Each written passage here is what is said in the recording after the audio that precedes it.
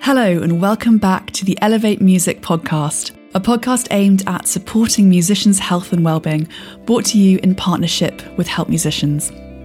I'm Lucy Heyman, and in this episode we'll be talking about the various issues that singers or anyone who uses their voice a lot might face across their career.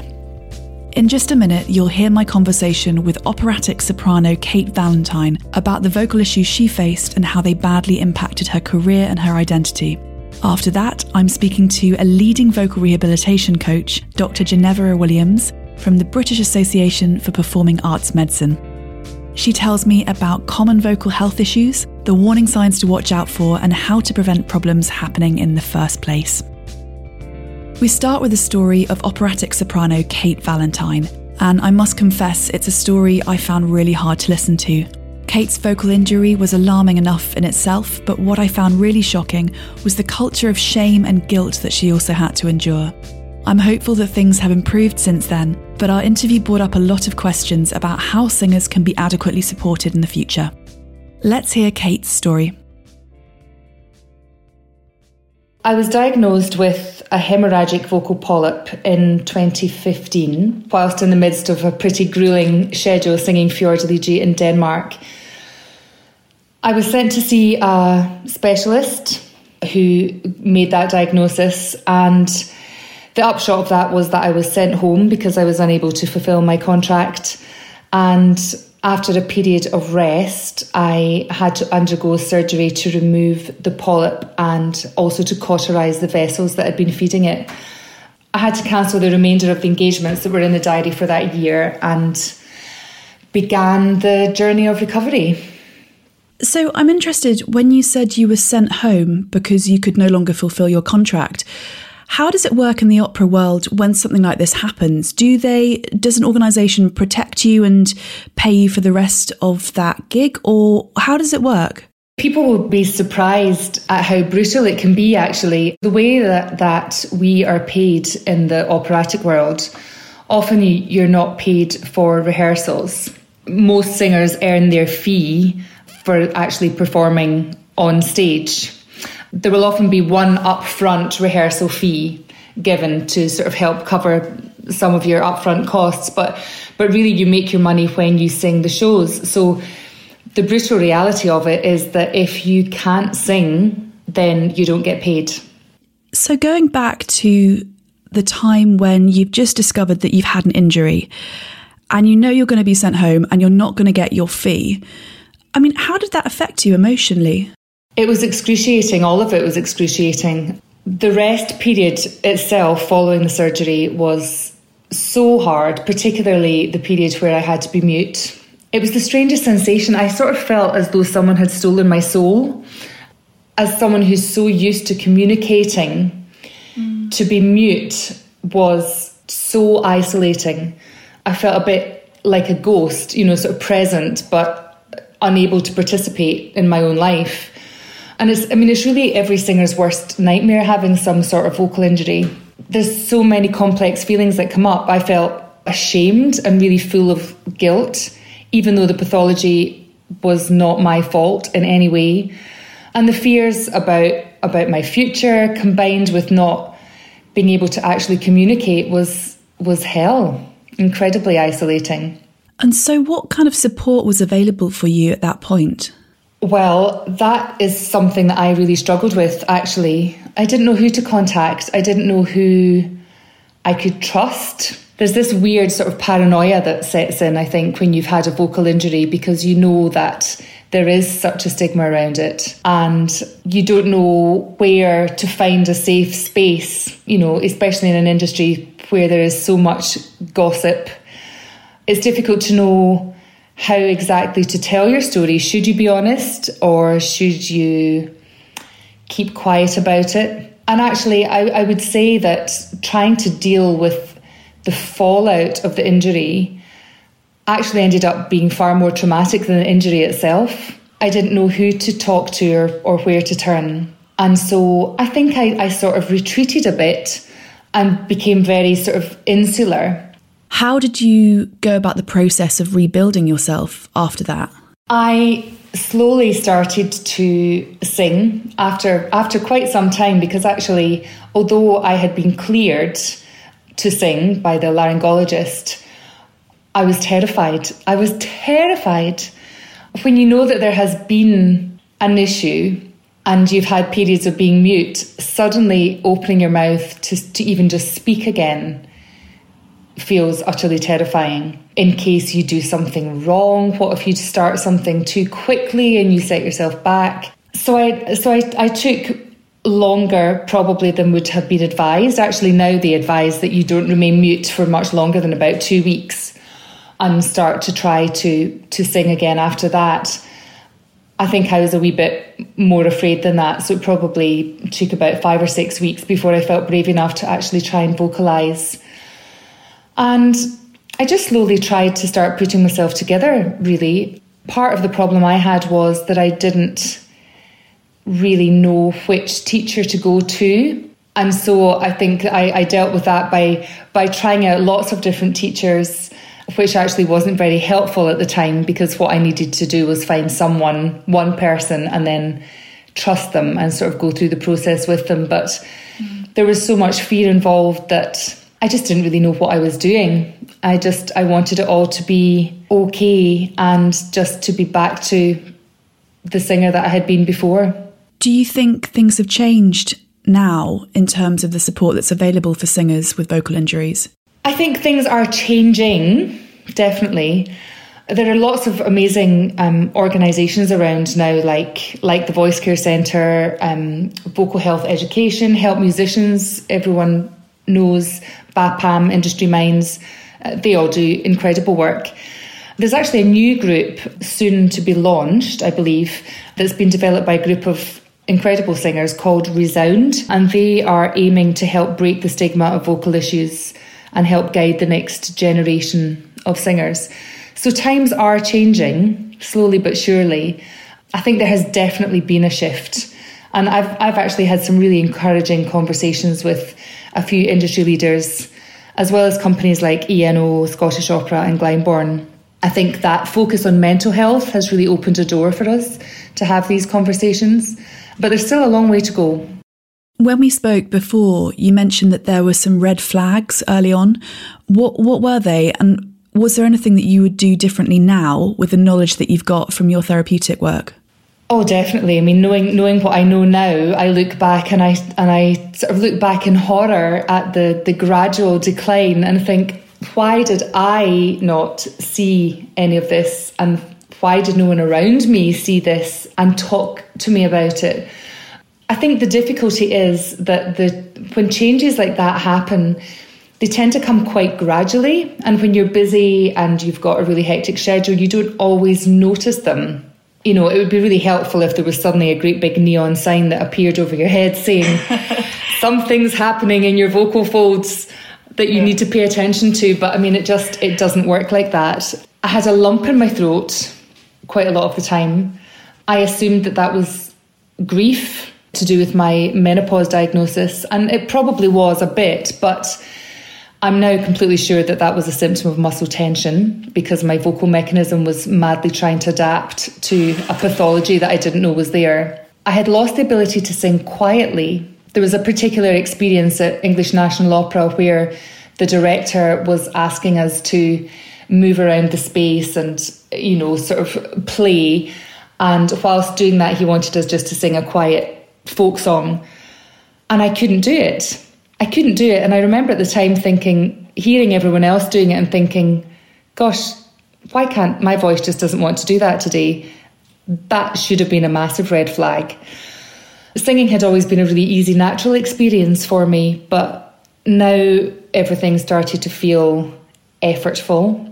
There was one particular note in my range, the E just above middle C, that I couldn't quite find my way around. So I began to sort of bring my chest register up to compensate because it wouldn't quite phonate properly.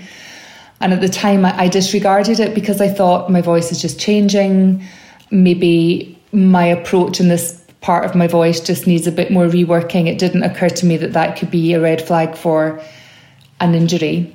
Also, recovery times. Recovery times is something that we don't really think about enough, I think. But I no longer woke up every morning feeling fresh as a daisy. I noticed that my voice was more sluggish and took longer to do what I needed it to do.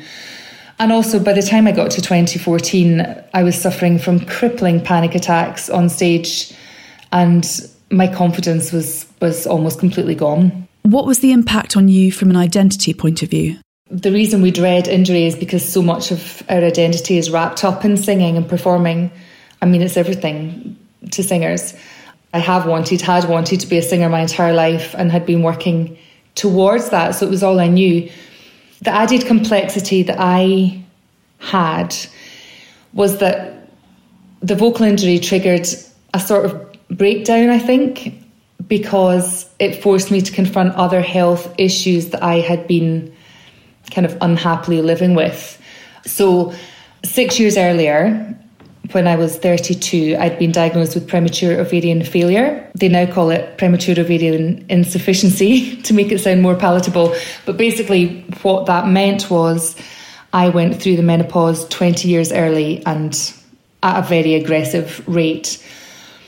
The symptoms had crept up on me and the cause had gone undetected, mostly because of my age, I think. But also because so many of the symptoms that I was experiencing could be attributed to something else. My career had really just started to take off, and I assumed at the time that the insomnia and panic attacks and some of the other symptoms that I had were down to the pressure of being in the spotlight. So by the time the official diagnosis came, I was exhausted physically and emotionally. If we're talking about identity, motherhood was never something that I had never taken it for granted, but I had always hoped for, and I was devastated to learn that that wasn't going to be an option for me. So I think at that time, what I did to cope with all of that was to throw myself into my identity as a singer and sort of use that as a bit of distraction. What I didn't realise at the time is that, of course, there had been changes to the pathology of my vocal cords because of the fluctuation in hormones. And so really that, for me, was the sort of start of that downward slope, I guess, towards injury. Just anecdotally, how many of your colleagues do you think have experienced vocal injury? It's such a high percentage. And this is part of the problem. We don't get to see the singers that have recovered and made a full recovery and are back in work, because I think that would just change the way that everyone felt about it. You know, it seems to be that the singers who are brave enough to speak out, generally speaking, when there has been a problem with singers, they tend to just fade away, and it's like they never existed in the first place, which is such a shame, because the wealth of talent and experience that's out there not being used is astonishing. It sounds like there's still a real stigma around vocal injury. Is that right? Yeah, I think there still is. I would say there definitely still is. I mean, I think part of the problem that we have as singers, because singing is seen as a natural thing, you know, it's sort of seen as this sort of magical being that sort of lives in your voice and is just supposed to work. And of course, we know that isn't the case. We need to start seeing it more as an elite sport, I think. Because when something goes wrong, it automatically feels like it's the singer's fault, that they've somehow done something to bring this injury upon themselves. And, you know, that would never happen to a professional athlete. You know, if a footballer falls over and ends up with some kind of really complicated ligament injury, nobody is saying, oh, well, I mean, you know, they sort of brought that on themselves. They've got this whole team of people surrounding them to aid their recovery and support them. And we need to start looking at singing in the same way. And also, I would say, something I feel really strongly about, actually, when a singer is struggling or seen to be struggling, it isn't always technical. It isn't always that they've let themselves go or they haven't been working hard enough on their technique. Singing is a holistic enterprise. The reason that people love singing and love singers is because it's a human experience. And that's wonderful. It's why it feels incredible to sing, and it's why people get incredibly moved when they experience live singing. But the flip side of that, because it is holistic, there are so many complex factors that can affect the way that someone is producing their voice. Maybe they are going through IVF and they're having hormonal treatments that are really affecting things. Maybe one of their parents has just died and they're struggling to sing because they have a permanent lump in their throat.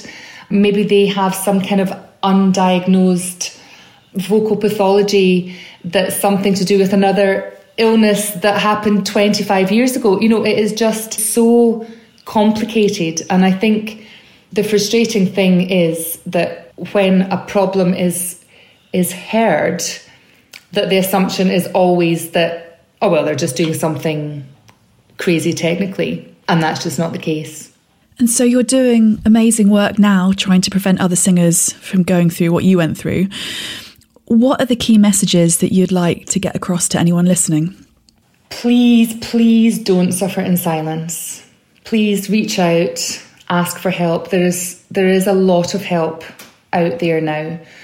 There are so many organisations that can help you, or if they can't help you themselves, they can refer you to the people that you need to see to get the help that you need. The sooner you deal with the issue, the better chance you have of recovery and the less downtime you'll have. And also, I would just encourage singers to think holistically themselves. There are so many tools at your disposal that aren't just to do with technique. Speech and language therapy, nutritional advice, mindfulness, any kind of psychological guidance, rehab coaching, manual therapy, physiotherapy. Really think holistically, because if you are supporting your whole body, you are supporting your voice. And also be creative. Get to know your own body and your instrument. What is your baseline? What are the weak points in your technique? Do you have weak points in your technique? Be really forensic about it. You don't have to solve them immediately, but you need to know what they are. What are your triggers? What can throw you off course? What are the red flags that your body gives you to tell you when you need to rest? It's incredibly empowering to actually have all of this information at your fingertips. And ultimately, it will free you up to become the artist that you want to be. Because, let's face it, none of us can be free on stage when we're firefighting something or we're terrified. So actually, knowledge is power. The other piece of advice that I would give to singers, and I wish that I had done myself, is to build a team of people that you trust right from the start, which of course will include your singing teacher, but might also include someone who does body work with you, or mindfulness, or nutrition.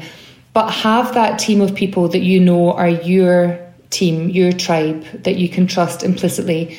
Because if you have that from the start, they will know you as a person, first and foremost, and most importantly, but they will know your voice. So if you do encounter any changes, you will already have that support network in place.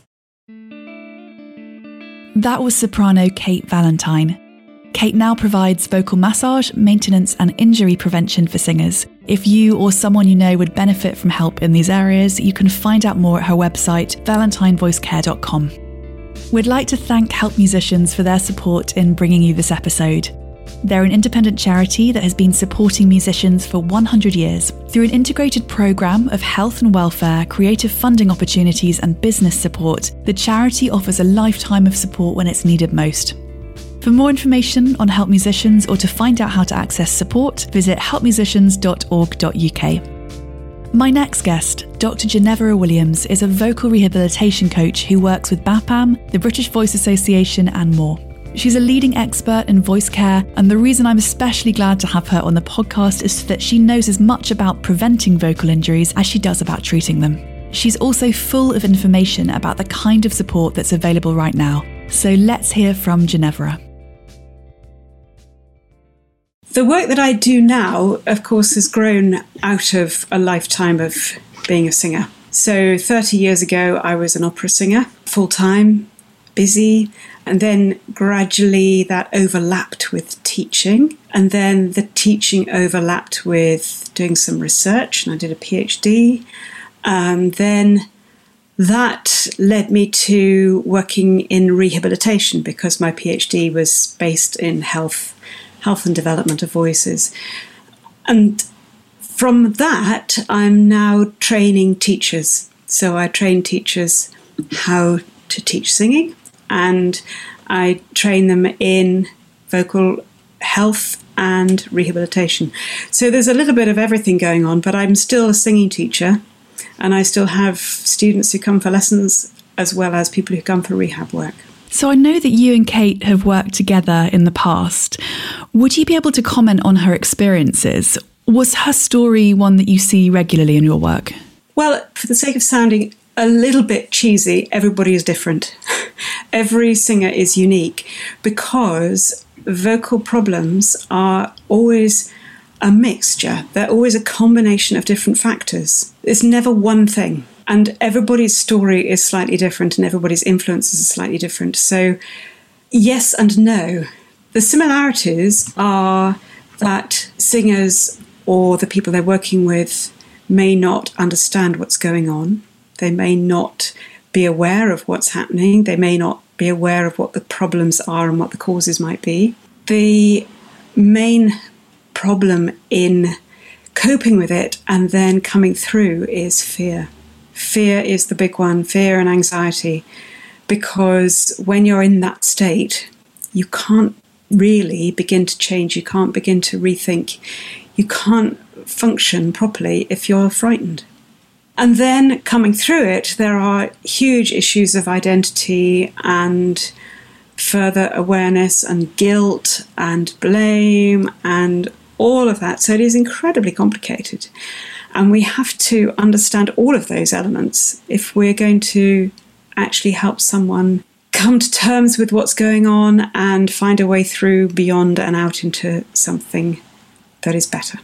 But the idea that Kate shared about how her early menopause diagnosis was having a massive impact on her voice without her realising, is that something you see regularly, that health conditions can actually almost lay the path for vocal injuries? Yes, and every health condition will have some impact on the voice. 50% of the population go through menopause, and it's still not very well researched, and its effect on the voice is still mostly anecdotal. Now, obviously, early menopause, like Kate had, is quite rare, and not so much is known about it. And the problem there was that she was completely unaware of the effect it would be having on her voice. And it has an effect on the vocal fold tissue itself. It makes the vocal folds more dry. It can reduce your pitch range. It can have all sorts of very sort of biomedical effects, quite apart from the enormous emotional impact of going through that. And that emotional impact, is a grief. It's grieving for something that you might have had that you can't have now. And just staying on health conditions impacting the voice, obviously over the last year we're going to see a lot more singers who might be dealing with long COVID, for example. What does that kind of fatigue, what's the impact of that on a voice? Any sort of fatigue, and I mean this can be fatigue from inflammatory problems, it can be fatigue from something like long COVID or any other post-viral fatigue. It can be fatigue because you've got a young child at home who's keeping you awake at night. It can be fatigue because you're trying to juggle too many things in your life. It can be there are many reasons why people get tired. And of course when you're tired you don't function as well. Your body doesn't heal as quickly. You don't think as quickly. You don't react in the best way possible. All sorts of functions are compromised when you're tired. And if you're chronically fatigued, you never get beyond it. And so things are going to get worse. And what are the other common vocal injuries that you see? Injury is, I think, quite a difficult word because it implies that you've actually damaged something. And a lot of the time, it's just that the voice isn't working like it was. So, for example, menopause is not an injury, but it will affect your voice. If you've got a very common explanation for problems is what we call muscle tension dysphonia. And that's a sort of coverall for any kind of functional issue in the larynx that we can't find another reason for. So things aren't working in balance. And it could be because you've never learned to do it well. It could be because you had a problem in the past and you developed compensatory strategies. It could be that you are now trying to deal with another issue that you didn't realize would affect your voice, and so you're changing the way that you're using your voice. So, it's lots of subtle reasons that people will use their voice slightly differently. And if you use your voice slightly differently over a long period of time, you're going to get problems. Could you tell me about how injury affects singers beyond the physical issues? When you're a singer, it is what you are, it's what you do, it's what you live, breathe. It is your very being. When something takes that away from you, who are you? And if you are an injured singer, are you just a damaged person? There's a very difficult psychological, not barrier, but just an awareness to work around that the injured singer is still a singer, and that person who sings is still a valid person even if they're not singing. It's when people say, I am a singer, rather than I sing. I think it is, you can see why it becomes their whole being. But I think we can help singers in their training to realise that what you do doesn't necessarily have to be your entire identity. I am a person, a woman, who is a mother, but I am also a person who is a singing teacher. I'm also a friend. I mean, you can have many different identities. And if you associate too strongly with any one identity, if that's threatened, then it's going to be difficult for you to deal with. So going back to Kate's story, was there anything that surprised you about the way that she was supported?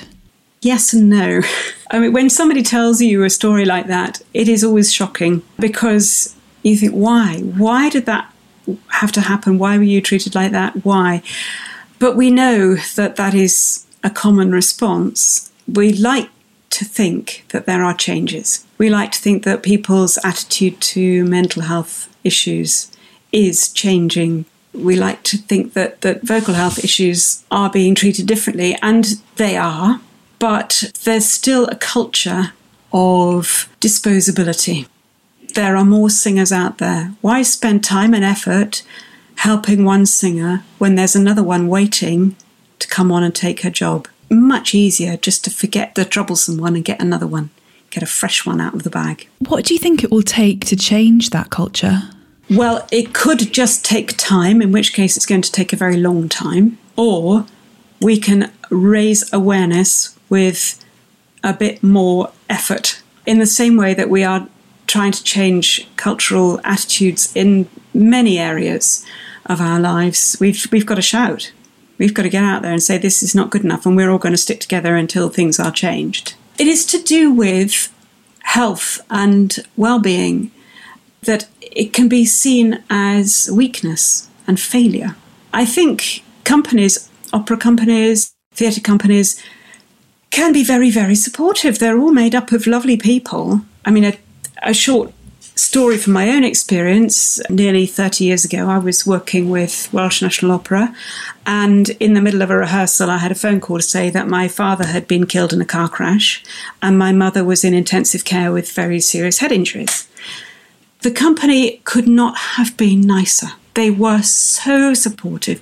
They were so lovely. They let me come back whenever I felt like it. They gave me time, space, because in that situation, I think everybody thinks that could have been me. It's a big shock. But a vocal injury to the individual is devastating, but it's not given the respect that it could be. Another thing that could be done to support singers is if singers all stick together. And if singers will stick up for each other and support each other, so that it is a known thing that every singer at some point in their career will have an illness, a problem, an issue to deal with, and that when it happens, everyone else is going to stand up for you. And that mutual support used to be part of the culture when we were all in trade unions. That's why the trade unions evolved, was to give workers support. And now that sort of structure is not as strong as it used to be. And so people are very much more on their own. And I think being on your own is the problem. I think we just need to all stick together on this one. So we have groups that are looking after singers. So places like the Voice Care Centre, which is a very holistic way of helping singers and voice users to negotiate their voices and their careers. We have the support of people like BAPAM, British Association for Performing Arts Medicine, who will organise Help for You with bursaries. We have some amazing voice clinics that will give you help with a multidisciplinary team. Although I have to say that most of the voice clinics in this country still operate on a sort of sequential system. So you start with the biomedical diagnosis, and then you move to speech therapy, and then you move to osteopathy, and then you move to singing teaching. And it's a very lengthy process and doesn't necessarily deal with the singer in the most helpful way, because it may be that the psychotherapy is what they need first, or it may be that the manual therapy is what they need first. They may need manual therapy at the same time as singing lessons. Every singer needs things in a slightly different mixture. And so going back to Kate's case, is there anything that could have been done to prevent the issues from occurring or from developing to such an extreme kind of end? The original issue, if you want to start anywhere, would be with the hormonal things that were going on with her.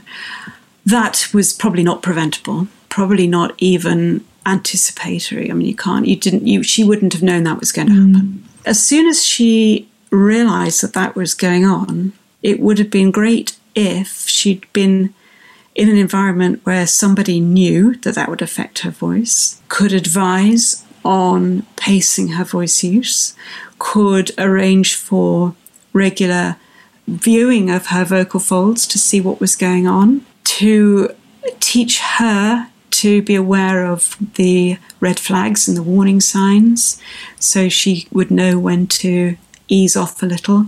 So yes, there could have been all sorts of systems built in.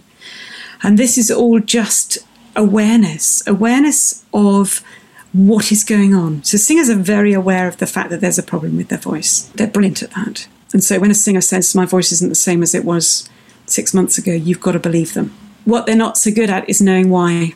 They tend to rely on urban myths a lot of the time. So, they'll cut out dairy from their diet and hope that that's going to help, or they'll sip honey and lemon and think that that's going to help, or they'll inhale menthol vapor and hope that's going to help. And it's none of it is actually going to do any use at all. The things that will help are actually a lot more difficult. So maybe something like regular mindfulness training probably be much more helpful for the singer, but it takes time and commitment and effort to do that. Overall health and well-being, so, just a healthy body, going for a run every day, there's time. Those sort of things are going to be more useful than whether or not you're eating dairy. And so if someone's listening and they want to try and do whatever they can to prevent injuries or issues from developing, what kind of advice would you have for them?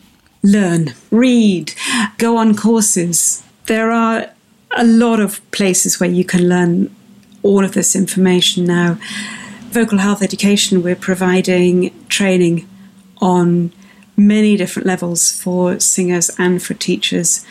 and for choral conductors and opera managers and anybody that wants to know about voices and how to maintain health as well as how to rehabilitate them when things have gone wrong. So there is a lot more information. Equip yourself with knowledge. Knowledge is power. And when you know what you can and can't do and what your voice can and can't do, then you have much more ability to stand up and say, excuse me, I'm very happy to do that, but I can't do that. That was Dr. Jenevora Williams, and everything you want to know about her or her work can be found online at jenevorawilliams.com, and we've popped a link to that website in the show notes. Have you ever experienced a vocal injury, and if so, how did you manage it? Send us an email at elevatemusicpod@gmail.com or find us on social media at elevatemusicpod and let us know. Thank you to Kate and Jenevora for speaking to me. You've been listening to the Elevate Music Podcast with me, Lucy Heyman. If you want to find out more about how to look after your health and well-being as a musician, Rhianne Jones and I have just written a book on this topic. It's called Sound Advice, and it's available at soundadvicebook.com, where we also have a free online directory of health, well-being and business resources for musicians, so do check those out. This podcast was produced by Elevate Music and Listen Entertainment in partnership with Help Musicians, an independent charity which provides essential and enduring support to make a meaningful difference to the lives of professional musicians. Thanks for listening. We've got links to all the organisations mentioned in this episode's show notes, so don't forget to check those out. In the meantime, take care, and we'll be back in a couple of weeks for the next episode.